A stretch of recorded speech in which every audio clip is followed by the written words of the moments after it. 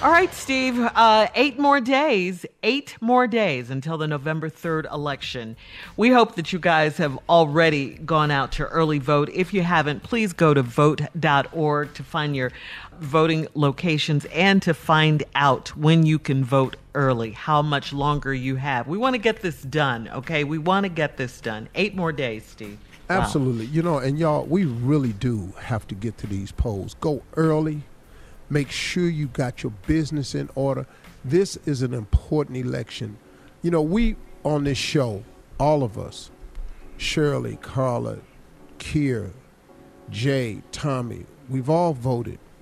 We've all spent every single closing remark since the summertime has been dedicated to one thing, to getting our listeners out to the polls to vote. This is so important. We've tried every technique. We've asked you to vote. We've given you voter information, websites. I locked up with D.L. Hughley and Ricky Smiley about this. We're on a united front because we have got to get this country in a better place for us. It has been saddening to me to see the number of black people who come out and actually think and actually have said out loud. This one group was sitting in the White House and told Donald Trump, "You're actually our first black president." He sat there just smiling and nodding with that grin on his face. It has been alarming to me when I see commercials, when I see black people on it saying, because he cares about people like me. I don't see any of it. But I found something that I wanted to share with you all in this closing remarks. This is a man named Kevin Muriel. He is a pastor. And I think he was speaking, or it's his church, I'm not really sure, but it was at the Cascade United Methodist Church in Atlanta.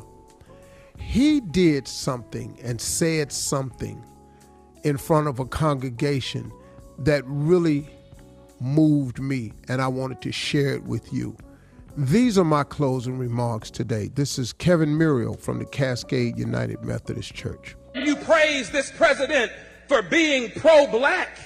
Before you praise this president for caring about ethnic communities and marginalized populations, do your homework. Well, some of y'all didn't do your homework. They didn't do their homework. So let me tell you just a little bit of research, not just him personally, but also some of his policies. Perhaps before they went and sat at this table, they should have done their homework. Because if they had done their homework, they would have known that President Trump has ramped up mass incarceration by instructing Attorney General Jeff Sessions to revitalize the war on drugs. They would have known that of the 87 picks for federal judges, 85 have been white and just one has been black and one has been Hispanic. They would have known that President Trump supported the Department of Justice engaging in unlawful voter purges, making it difficult for blacks to go and vote. They would have known that Trump is ending protection for predatory lenders, which disproportionately harm black people. They would have known that he is ignoring the affordable housing crisis by ordering HUD to triple the rents of poor tenants in public housing, which mostly affect black people. Do your homework. They would have known that he is proposing cutting $200 billion over the next 10 years from supplemental nutrition assistance programs that will bring more hunger in black and brown communities. They would have known that Trump is worsening the health of black communities through environmental deregulation, which disproportionately harms black people through exposure to pollution. Now, that's just a few on the policy side, but you don't have to go too far to ask what about him personally would make me know that he is not pro-black. I'm glad you asked, because in 1970, Trump's real estate company tried to avoid renting apartments to black tenants and gave preferential treatment to white tenants. He began his 2016 presidential campaign with a speech disparaging Mexican immigrants as criminals and rapists. Y'all remember that? In 2016, he said of people of color, you are living in poverty, your schools are no good, you have no jobs. I just wanted somebody else's take on it. Look, listen. You can find something good that you want to say about President Trump, and I'm not in an argument with you about it. I'm just talking to you about what's wrong. And what's wrong is so obvious and so blatant and so divisive. Such divisive measures have been taken to divide this country. You can't say there's good people on both sides. You can't say that. It's not. You can't be in a hate group, a white supremacist group, and be a good person. No more than you if you're in a black militia operation that goes around killing white people. You can't say those are good people, because it's just not, man. I'm sorry. So what are we going to do? We have an opportunity here to do something. We have an opportunity to vote for senators.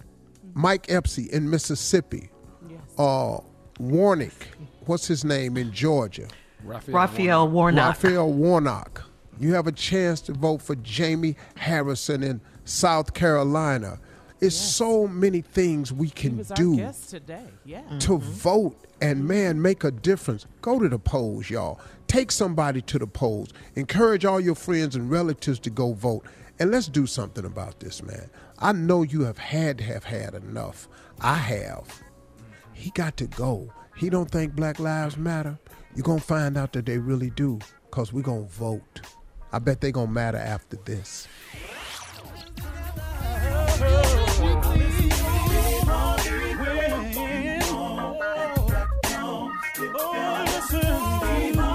For all Steve Harvey contests, no purchase necessary, void where prohibited. Participants must be legal U.S. residents at least 18 years old unless otherwise stated. For complete contest rules, visit SteveHarveyFM.com. You're listening to the Steve Harvey Morning Show.